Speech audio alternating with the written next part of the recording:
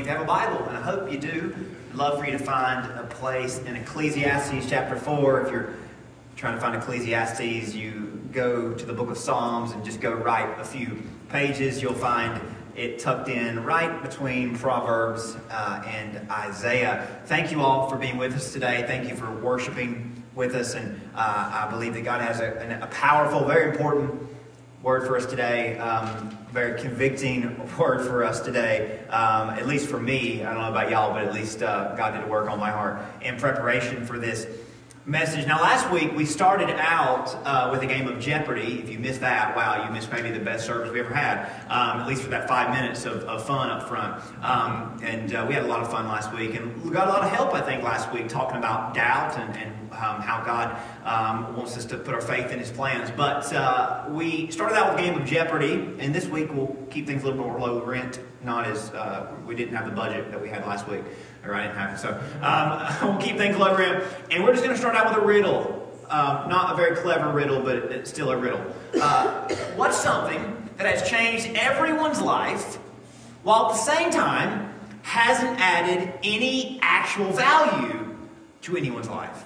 And the whole point of a riddle is the paradox. The answer can be sort of contradictory, or the question seems to be contradicting itself. What's something that nobody needs, but hardly anybody goes a day without? And now again, that's a little bit of a paradox, but that's the point of riddles. But I mean, what could it be that it offers us no value, and we don't need it, yet it's so influential, and it's such a part of maybe not everyone's daily lives, but most of our daily lives? What on earth could the answer be? There you go. Now, it makes complete sense, doesn't it? What is something that none of us need, yet all of us use, most of us use? What is something that adds no value to our lives at all, yet we live as if it's a very important or valuable part of our lives? Now, what is both nothing and everything at the same time? And that is none other than social media. And of course, there's more than just Facebook and Instagram, but these are the two big ones. And in the direction that we're going to go today, these are the ones that are the most grievous offenders when it comes to what is pertinent to our conversation. Now, some of you may be unbothered by social media, and God bless you if you are. If you've managed to avoid it and live outside of its sphere. And some of you, even if you don't deal with it or don't interact with it, I think that social media and its principles and its values, and that's really a bad word, it's the things that drives it, and the things that kind of run the system and the engine that is social media, the things that are behind social media, they have spread so much into our society and culture. They have blended into things that even if you're not on social media, even if you swear against social media, even if you just consume normal old media, social media and the things that kind of are running it and things that it kind of promotes, that has soaked its way into everything, that none of us are completely untouched by what social media has done to our world. You can't consume any media that's free from social media's influence. Now, social media started out as a way of communication, and that's a great thing. We have so many ways to communicate with each other now, we don't know which one to use to communicate with people, right? Social media began as a platform for communication, and it still is that, but over time, it has evolved, or maybe devolved. It has evolved into and become mostly what I'll call, and I think you'll agree, a highlight reel. A highlight reel of normal people like me and you, our lives that we get to selectively share with the world. Now, it's where we post our best and our brightest, our finely edited and our mostly staged pictures or moments that we capture that make Hallmark cards and movies look relaxed and candid. If we're being honest, maybe that's a little bit too harsh, but with every new style and fashion, with every new trendy backdrop or scenery, with every new phone and camera upgrades, the highlight reels become more glamorous and more glossy. And all the while, for most of us, they become more influential and more intimidating, whether we'll admit it or not. Isn't it true that there is in all of us a sense of self-consciousness? We all express it. Some of us suppress it in different ways. Now, some say, I don't care, I'm completely untethered, I'm unfazed by what other people show off. It's my job to ask you, are you really unfazed by it? And maybe that's your way of suppressing the self-consciousness you actually have. And I'm not a psychologist, but maybe that's what's going on. Could it be that some of us will confess we scroll up and down, over and across, and there's just no way that it doesn't have an effect on us? Meanwhile, we work up our own reel to share. We can't help but check the traffic of likes and comments, interactions, and maybe you don't share, and maybe you quit sharing because you realized that there wasn't as much interest or approval in what you had to offer compared to other people. Now, I got to be honest, the most profound impact that social media, particularly Instagram, the most profound impact that social media has had on me is when it comes to shoes. Nobody's going to laugh at that. Maybe you'll laugh later. But when it comes to shoes, not that I would see other people's nice shoes and say, I've got to have those, because I kind of like what I like, and I buy the same color. I buy a different color of the same pair. So I haven't been sold on shoes because I see people wearing them. But what's happened with me is, actually, there's this account on Instagram that smears megachurch pastors who wear like $1,000 shoes, and I follow it because I think it's kind of funny to see people that are wearing shoes that cost more money than their cars. Preachers and Sneakers, you should check it out. I tried to get featured on it because I bought a pair of Jordans just so I could fit in. It was a cheap pair, and they weren't expensive enough to get featured, so don't worry. I did it ironically, but they didn't like my picture, so nonetheless. I would wear them to church, but they don't match my dress clothes, so I wear them through the week, and y'all can see me in them. But really, Instagram's influence on me in shoes took effect when I started having pictures with Lindsay that weren't just selfies, right? Professional pictures, photographers, photography pictures that are taken, wherever you take pictures nowadays. And it dawned on me, because I would observe other people's pictures, and I would see guys, and I'm just picking on guys here, but maybe it applies to ladies too. But I would look at pictures of men with their families and their wives or whatever, and I would see men wearing these old, raggedy shoes. And I would think, do my shoes look that bad? And as I started, me and Lindsay started taking pictures together, and I began to go to those places, and I would look at my shoes and think, people are going to see these shoes in pictures, and they're going to think, is that all he has, or is he not more, does he have more taste, and does he not care more about his wife than he would wear a decent pair of shoes? And this is kind of how my brain works, and maybe yours is free from this frenzy, but this is just how it works for me. And I would see pictures of people, and I would think, those shoes ruin the whole picture.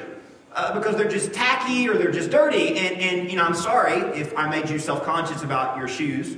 Or maybe your wife's going to get on you, or someone's going to get on you because you have a picture that your shoes are dirty. I'm sorry if that happened, unless your shoes are dirty or tacky, and maybe you need to feel bad about it.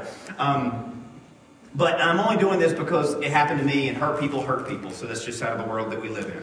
But it made me realize that if I'm paying attention to other people's shoes, then people are probably paying attention to my shoes. And I became a little bit, let's say, obsessive over making sure that I wore clean and appropriate shoes, especially when for pictures. But even when I'm up here talking to y'all, I don't want to be wearing raggedy or old or shoes that are not nice. Y'all can't even see me, so it's not a big deal. Long story short, I bought some special sneakers just for photos, just for photo shoots, because Lindsay likes to have her picture made, and she looks really pretty, and I kind of look halfway decent whenever I try to match her. So I have a special pair of shoes. So if you pay attention to our photos, you can zoom in on the feet, and I'm wearing this very special, very clean pair of shoes. And she loved my teal shoes so much that she picked out a maternity dress that had the teal green in it, just so she could match my shoes. I don't know, maybe that's why I think she just liked the green. But I have this pair of shoes. Now I have other pair of shoes besides this green pair of shoes, but I have to keep this pair of shoes very clean because I don't want people zooming in on the shoes, because that's what you do, right? Zooming in on the shoes. And I was going to post this picture just with the shoes, but I thought that would be kind of vain and kind of mean because Lindsay looks really good in them, and I didn't want people thinking, well, what's wrong with him?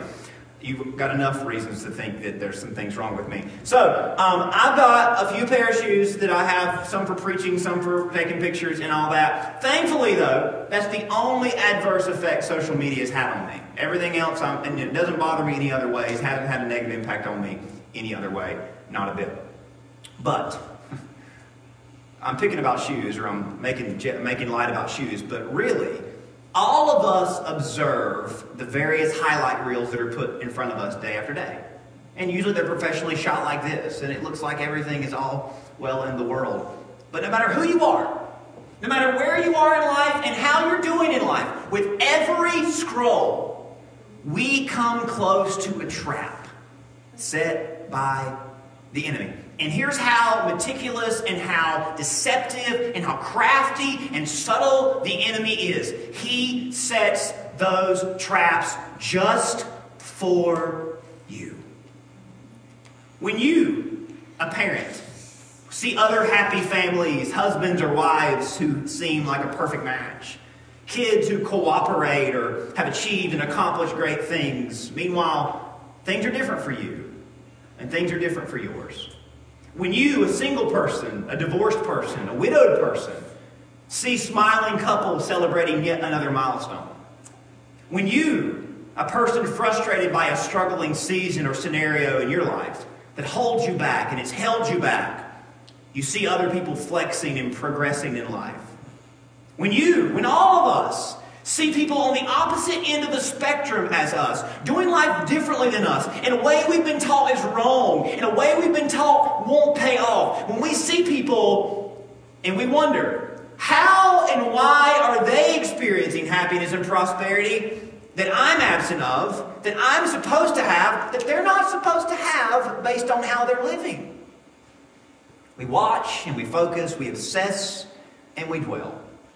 And with every highlight reel, we are taunted, and we are tempted, and we are tested. Every highlight reel is a trap. What kind of trap? A comparison trap. And it's not just people that are on social media that come upon these traps. All media, it may not offer us anything of value or add significance to our life, but we all fall for these traps again and again. And if you get caught in these traps, it will take a significant toll on your life. And you and we will be worse for wear in every way imaginable. The thing about these comparison traps, we often are unaware that we are stepping right into them. And we often are even more oblivious to how they overtake us and reshape us and dominate our outlooks in life.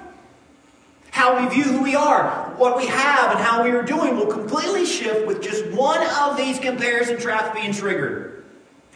So we must be on guard.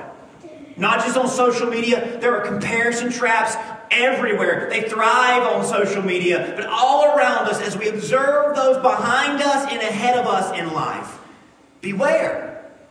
Beware the competitive nature within you, because there is no win in comparison.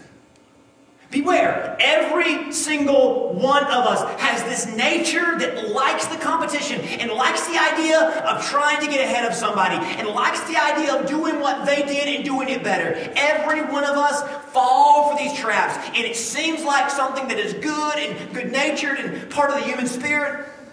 But it is a trap. There is no win in comparison. Now we're in week 2 of a series we're calling Fiery Darts, as if we haven't had enough darts just strung at us this morning. But those are good kind of darts. These are the bad kind of darts we're talking about. Inspired by this passage a passage of Scripture in Ephesians chapter 6. The trap set by the enemy is on a new thing, and social media didn't invent these traps. The enemy has been sizing us up, targeting us, and aiming fiery darts, flaming arrows at our hearts since the dawn of time. His goal, the enemy's goal, is to wound our hearts so that he may rule our hearts with negative emotions that will tear away your faith and empty you, wring every ounce of joy out of you. He has a goal, he has an agenda, and he's a professional at it. He wounds our hearts, he rules our hearts, he takes our faith and empties us of joy. We were put on alert by this in Ephesians 6 verse 16, where Paul says, in all circumstances, take up the shield of faith with which you can extinguish all the flaming darts of the evil one. So this tells us we must be protected and guarded if we want to evade these fiery darts, these traps set by the enemy. They are many different kinds of arrows that come our way emotionally, financially, relationally. And we spent the first week talking about the enemy's desire to sift us and destroy us by breaking our fellowship with God, filling our hearts and minds with doubt. We talked about the strategic nature of flaming arrows throughout history, how the armies in the ancient world would use flaming arrows to surprise their opposition, set them on fire in all the worst ways. The armies that mastered the flaming arrows knew exactly what to do and how to do it. Just like Satan knows our weaknesses, he exploits them to cause us more hardships and trials. And again, his goals are always to decrease our faith and deplete our faith and our joy, which is why we need that shield of faith, lest we get pierced by and immersed into a mentally, emotionally, and spiritually dark place far from God. And in that place, our hearts being wounded are filled with and are ordering our minds and take steps in all the wrong directions. Jesus said this about our hearts. When they are wounded and struck by the enemy's fiery darts, he said this: out of the heart comes evil thoughts, murder, adultery, immorality, theft, false witness, slander. These are what defile a person. As in, when our hearts are wounded and we don't allow those wounds to heal and we don't minister to those wounds, to recover those wounds, when our hearts are wounded, they are left vulnerable and the enemy takes rule over us and begins to ruin our walk with God by leading us in directions that are far from God.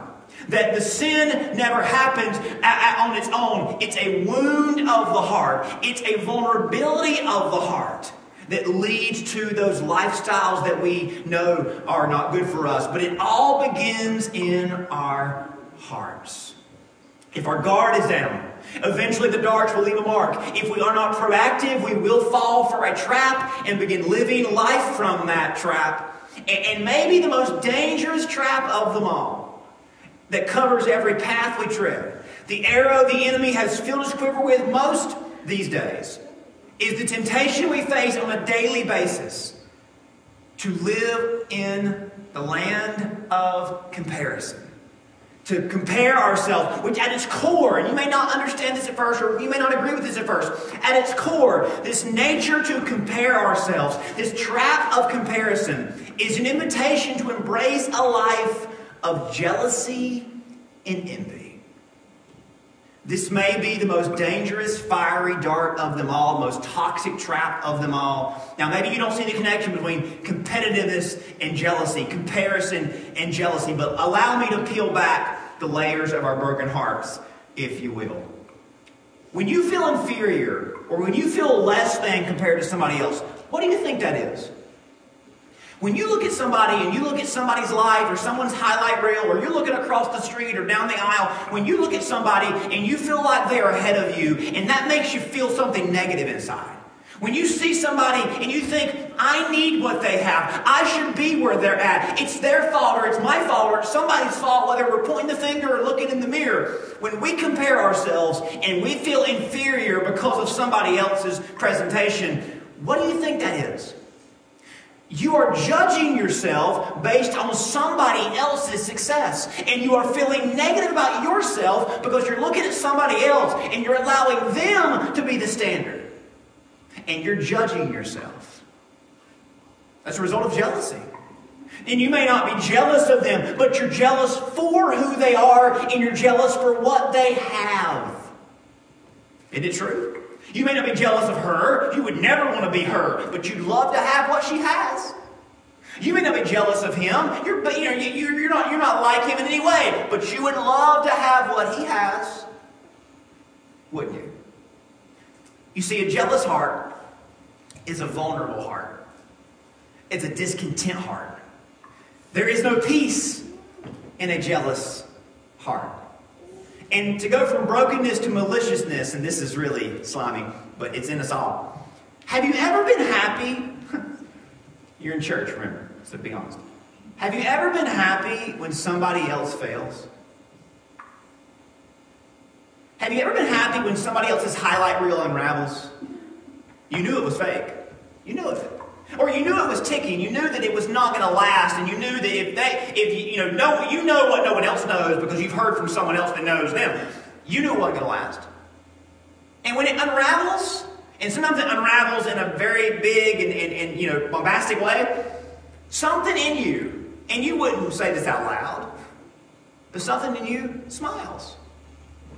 And maybe it's not someone on social media. Maybe it's somebody on the opposite end of you politically, or the opposite end of you in your ideologies. And they're bigger than you, and they would never even think about you. But when their life unravels, you feel like you're justified. You feel good about yourself because you're right, they're wrong, and they're getting theirs. And you didn't express it. Of course you didn't. But you thought it, didn't you? And in that jealous heart of yours is this vindictive spirit.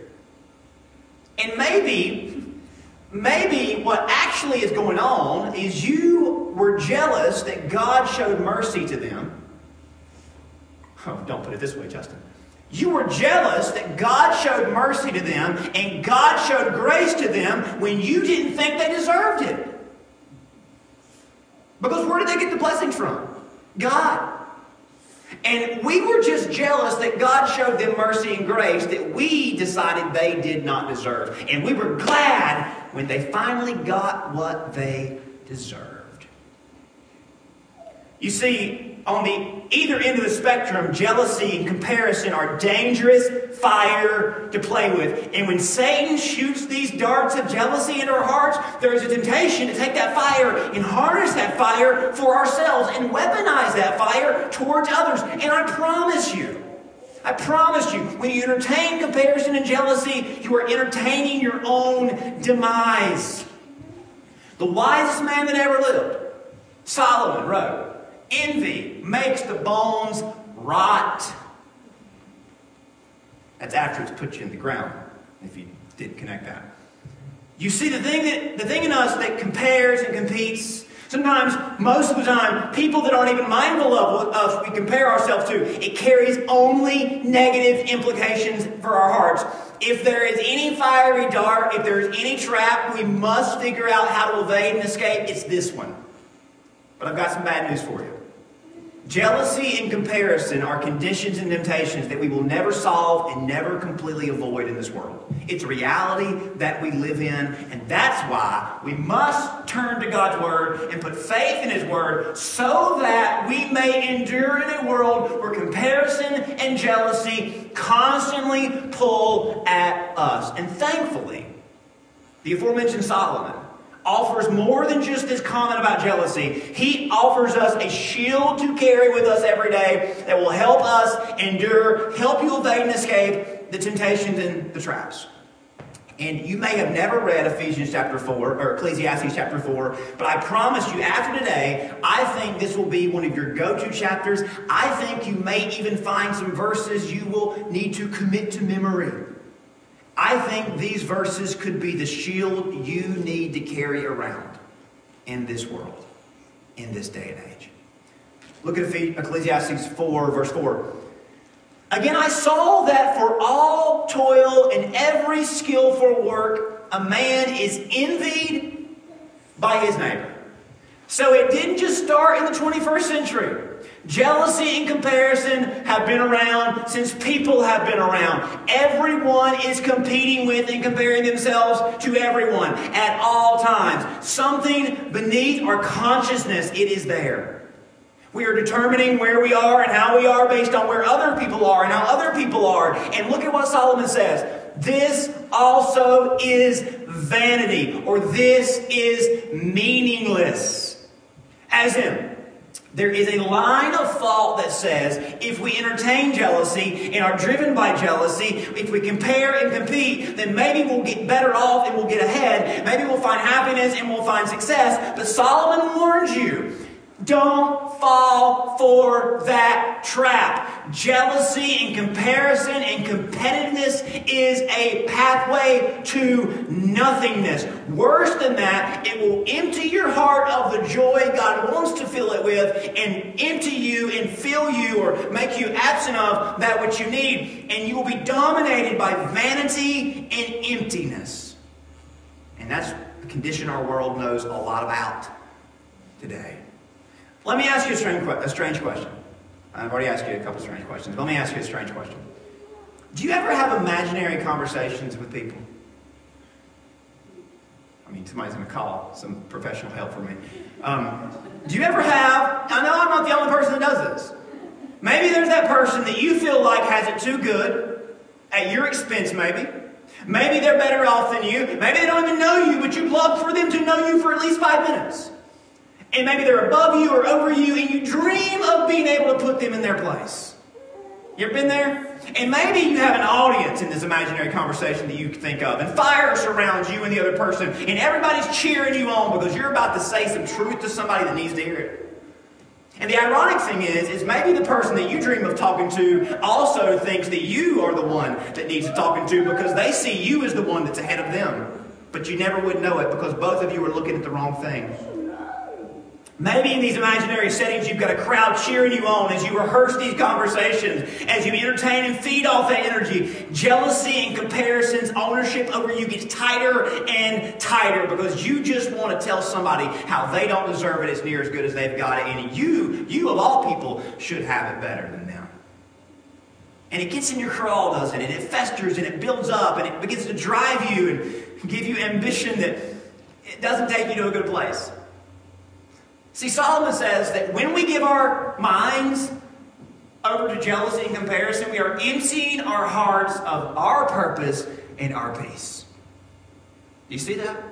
When you give your mind over to jealousy and comparison, when you begin to look at someone else's life and you begin to say, well, why they don't deserve that? How did they get that? And why did they have that and not me? And what would it look like if I had that? And maybe the reason I don't have that is because the people on my side are not pulling their weight. And all of a sudden our minds begin to wander and our hearts begin to go in a wrong direction. And we begin to lose our purpose and lose our peace as this sense of jealousy and this nature of comparison dominates us. We begin to rearrange our life and step into other people's lanes out of competition, not with them, but for what they have and who they are. When you begin to run in a direction because you've let jealousy and comparison dominate your heart, look at what Solomon says that's the equivalent of in verse 4 at the end of it. And your translation may be different than this, but I'll explain. Solomon says, this also is vanity and grasping for the wind. Now, King James, I'm reading New King James. King James says vexation of spirit. And let me explain. In Hebrew, the words spirit and wind are the same word. Ruah. Spirit, wind, same Hebrew word. Vexation in that context means exhausting. So the idea that you are exhausting yourself, and the better approach in this context would seem to suggest that it should be chasing the wind. But either way, the message here is this. That a life given over to jealousy, a life ruled by competition and competitiveness is going to exhaust your spirit. Because it's chasing after the wind. You cannot catch the wind. You'll never satisfy jealousy. You'll never satisfy comparison. You'll never satisfy that kind of competitiveness. Andy Stanley calls this living in the land of Ur. Chasing after the wind. He says chasing after the wind is living in the land of Ur. Every day we are reminded of other people's better and newer and nicer and prettier and richer and smarter and faster, and can I go on and on and on. That's life in America, isn't it? Living in the land of Ur. You cannot enjoy your purpose, and you cannot find peace in your provision, your blessings, your opportunities, and your success because you're always looking at somebody else's. You see, in the land of Ur, everybody chases the wind, and everyone's hearts are dominated by dissatisfaction. It's like the guy who had bigger barn syndrome in Luke 12. Remember him? He kept building bigger barns because he kept getting more and wanting to be better and bigger than everybody else. And after a while, he forfeited his soul chasing the wind. And he did not just lose his joy, he lost his life.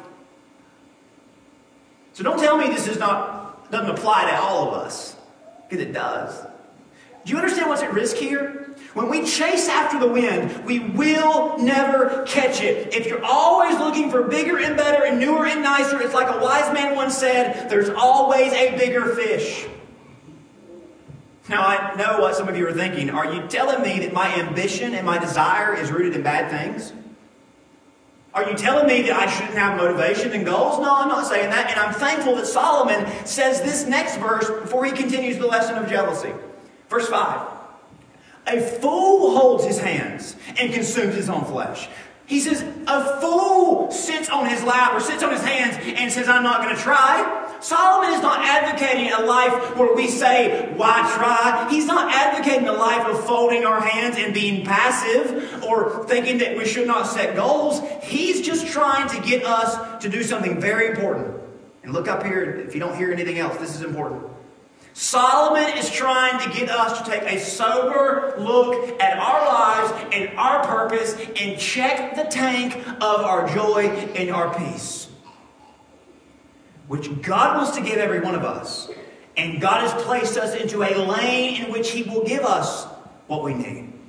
Solomon says, I'm not advocating or endorsing forfeiting your dreams or forfeiting ambition. I just want to make sure that you're living out the dreams and ambitions that God has for you, and that you're not being robbed of that because you're too caught up in His dreams and ambitions He has for somebody else.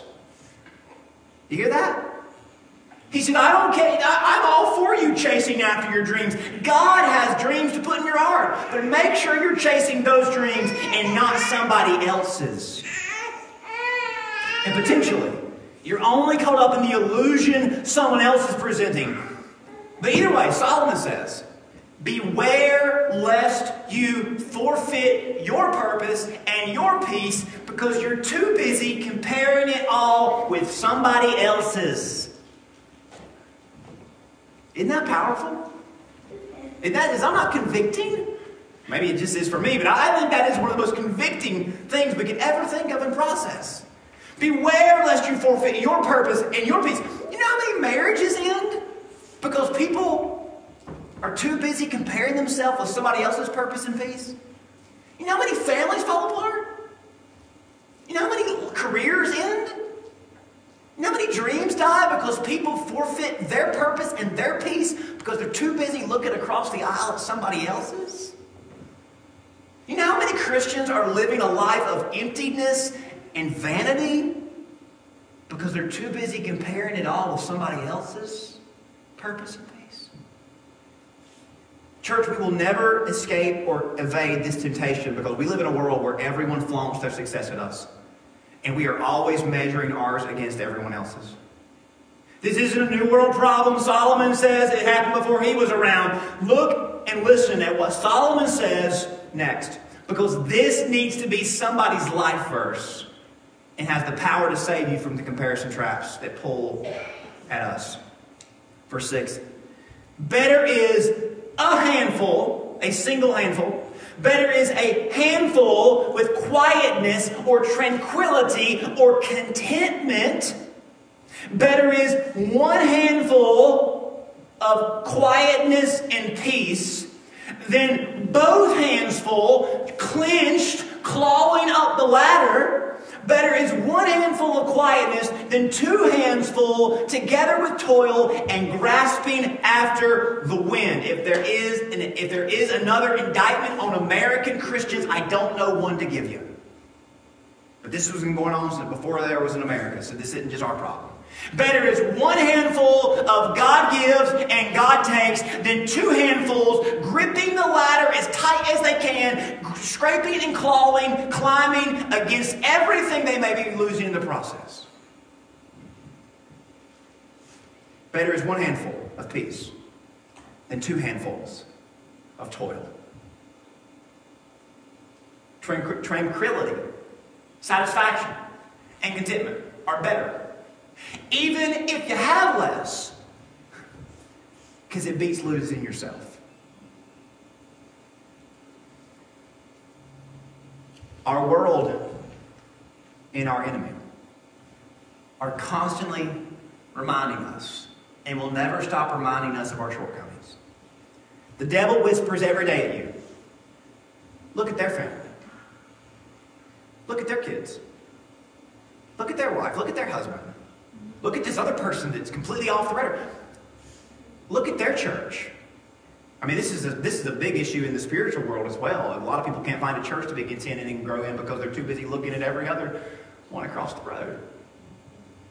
Every single day we are bombarded with fiery darts that aim to stir up discontentment and stir up jealousy. And let me say this, there's enough of this in the world where you can't avoid it. If you're going places like social media, political news, where the entire operation is ran by the devil with a goal of stirring up your heart in the wrong way and trying to get you discontent and dissatisfied and all out of sorts, maybe it's time to quit scrolling, and maybe it's time to quit clicking, and maybe it's time to quit watching. Maybe. Solomon's not done. Verse 7 and 8. Then I returned and saw vanity under the sun. And listen to this sad situation that I think describes so many of us. There is one alone without companion. He has neither son nor brother, yet there is no end to his labors, nor is his eye satisfied with his riches, but he never asks. And this is so profound, and I hope that it'll make us ask these questions. For whom do I toil and deprive myself of good? As in, I keep on working, and I keep on comparing, and I keep on being jealous, and I keep on trying to get more and more handfuls, but I'm never even enjoying what I've got. Who am I even doing all this for? And Solomon says this guy, by the way, had no heirs, had no family that he was going to pass this along to, but he continually compared himself and was jealous of somebody else that he would not give himself rest. He never stopped and asked the question, what am I even doing this for? Again, this isn't about taking away your ambition or your desire for better or in your situation, your home, your work life, in general. This is about making sure you're driven by the right motives. So I want you to ask yourself these questions today. I don't know what your situation is. You know, you're married, not married, divorced, widowed, trying to get married, just got married, just had a kid, trying to have. I don't know what your situation is. Working 2 jobs, 3 jobs, trying to find a job. I don't know what it is. Trying to do what someone else wants you to do, trying to do what you want, trying to figure all that out. But I want you to ask these questions. Why am I doing this? What's really driving me? What am I trying to prove? And who am I trying to prove something to? And I'll be honest with you. This is where a lot of us, it takes a long time to figure these answers out. This is where I think it can take a lot of prayer and thought to shuffle through our different answers, because some of us will say something that we think is the answer, but it's not the answer. You know what I mean? Well, I'm doing it for somebody. Are you really? I'm doing it because it just has to. Are you really? Why are you doing it? What's really driving you? What are you trying to prove, and to whom are you trying to prove it? This stuff can be deep-rooted, because sometimes, and this is deep for a lot of us, and maybe it can't be fixed because somebody's not here anymore. A lot of us, we're trying to get somebody's approval. You ever been there? You're jealous for someone's approval, maybe your parents. Maybe a parent you never had, or you never got to meet, or never knew you. A lot of us were jealous for somebody's approval. Maybe they never made you feel like you were accepted. Maybe they always made you feel like you had to earn it, and you're still trying to earn it. That's the kind of jealousy, isn't it? Can I say the only person's approval that you need is from God? I mean, you say that louder. The only person's approval that you need, and I know it's easy to say that, but it's so hard to live like that, isn't it? The only person's approval that we need. And in the blood of Jesus and in the love of Jesus, you are accepted just like you are. You may never make your mom or your dad or your husband or your wife or somebody else that you feel like you're tethered to, you may never make them feel like you have lived up to their expectations. But God says, you do not have to live or earn my approval. I've already given it to you. And again, this isn't because God doesn't want you to chase after things. God has a purpose for you, has a peace for you, but you won't find it trying to live up to somebody else's expectations. What he offers us is back in verse 6. Better is a handful of peace than 2 hands clenched of toil. Solomon says if we turn to any other source for motivation, we actually deprive ourselves of the joy God meant us to have from what He gave us. We vex our spirits. We chase after the wind. Discontentment dominates. And let me just say this with all love. You'll never be who you were created to be as long as you take this direction and motivation from anybody other than your Creator. You hear that? Maybe you're trying to live up to some version the world has said, hey, you should be. You'll never be who you were created to be as long as you take direction from somebody that did not create you. God has a plan for you. But if you're distracted by somebody else's plan for you or someone else's life and His plan for them, you'll never experience God's plan and God's peace. But this is where it comes down to the time that you spend with God, specifically the time that you spend seeking His will for your life. And here's what that doesn't include. It doesn't include competing and comparing your way to peace, because that will never work. God has a lane for you. God will make that lane known to you, and most likely already has. James chapter 1 says, every good gift and every perfect gift is from above, coming down from the Father of lights. So maybe it's time you determine what is from God and what isn't from God, and where you should be taking your cues from and where you should not be taking your cues from, and understand that if it's from Him, it's good and it's perfect. There is no shadow, there is no variation, there is no discrepancy. God has made you for a purpose and a peace, and God does not want you feeling like that you have to turn to somebody else for direction. So who has God made you to be? What are His gifts to you? Don't focus on someone else, because that only stifles progress. Some advice to parents and husbands and wives and bosses and coaches that I want to give you before we close. Some advice to parents and spouses and bosses and coaches. Anybody who has influence over anybody else. Encourage your children and your partners and your employees and your students to be who God made them to be, and love that person like they are. Encourage them and love them, because they need it. We all need it, don't we? Solomon said, a tranquil heart gives life to the flesh, but envy makes the bones rot. Do you want a heart of peace? Maybe you don't have one. And maybe you didn't realize the reason why you don't have one is because you continually scroll your life away. Or you look across the road at someone else's life.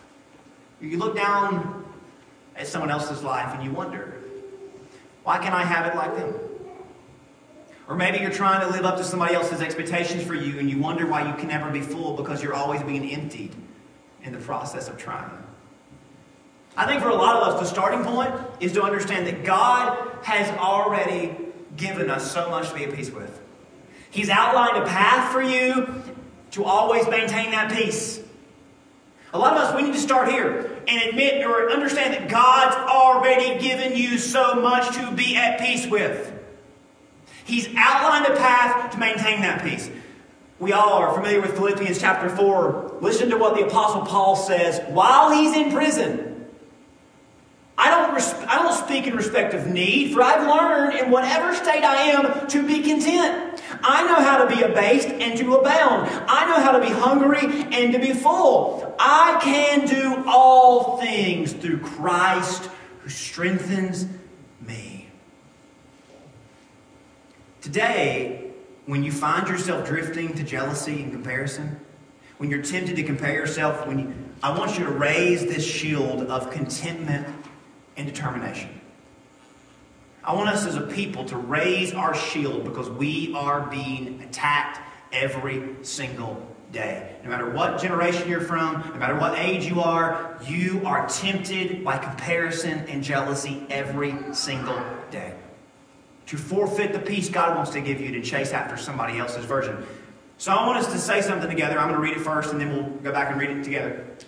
This is something I think, a confession that you can make day after day, that can help you begin to see what God's already given you and begin to search His Scriptures out for a pathway to maintain that peace and use that peace use what He's given you for His glory. So here's our resolve. As people who want to be free from the traps of comparison and jealousy, I'm going to seek out Christ where I am at and seek to glorify Him with all I am. I'm going to follow Him wherever He leads me. As in, not where somebody else leads somebody else, or not where He leads somebody else, where He leads me. And I got to tell you, unless we put this helmet on every single day, you will fall for comparison and you will give yourself into jealousy. This is a daily approach you've got to take to combat this attack from the enemy. So I'm going to say this with me, if you will. Let's go back. I'm going to seek out Christ where I am at and seek to glorify Him with all I am. I'm going to follow Him wherever He leads me. The alternative is to chase after the wind. And we all know where that leads us, to meaninglessness and becoming meaningless. The world taunts us and tempts us and sets a trap for us. We're tempted to compare ourselves and invited to compete with each other. Jealousy and envy lord over us and want to enslave us. But we know there's a better approach to seek out and a better ambition to take on. And that is what comes from God, who accepts us as we are and promises to give us purpose and peace. But we don't find that by looking over our shoulder, listening to 10 other opinions. We don't find that by scrolling and by envying, but by being content in His plan and celebrating His plans for other people. But as for us, we find purpose and contentment by trusting in God's plan and living life with open hands, refusing to chase the wind, following only after Him. He promises to provide enough, and Jesus, of course, is enough. He has blessed us and will bless us all. And oh, that we would not let this world get us to a place where we count other people's blessings instead of our own. How meaningless, how unfortunate is that? As meaningless as chasing after the wind. Better is a handful of peace than 2 handfuls of chasing after the wind. Because every time you open it, you realize you've already lost what you grabbed for. Let me pray for you. Heavenly Father, thank you for this sobering look into our own hearts.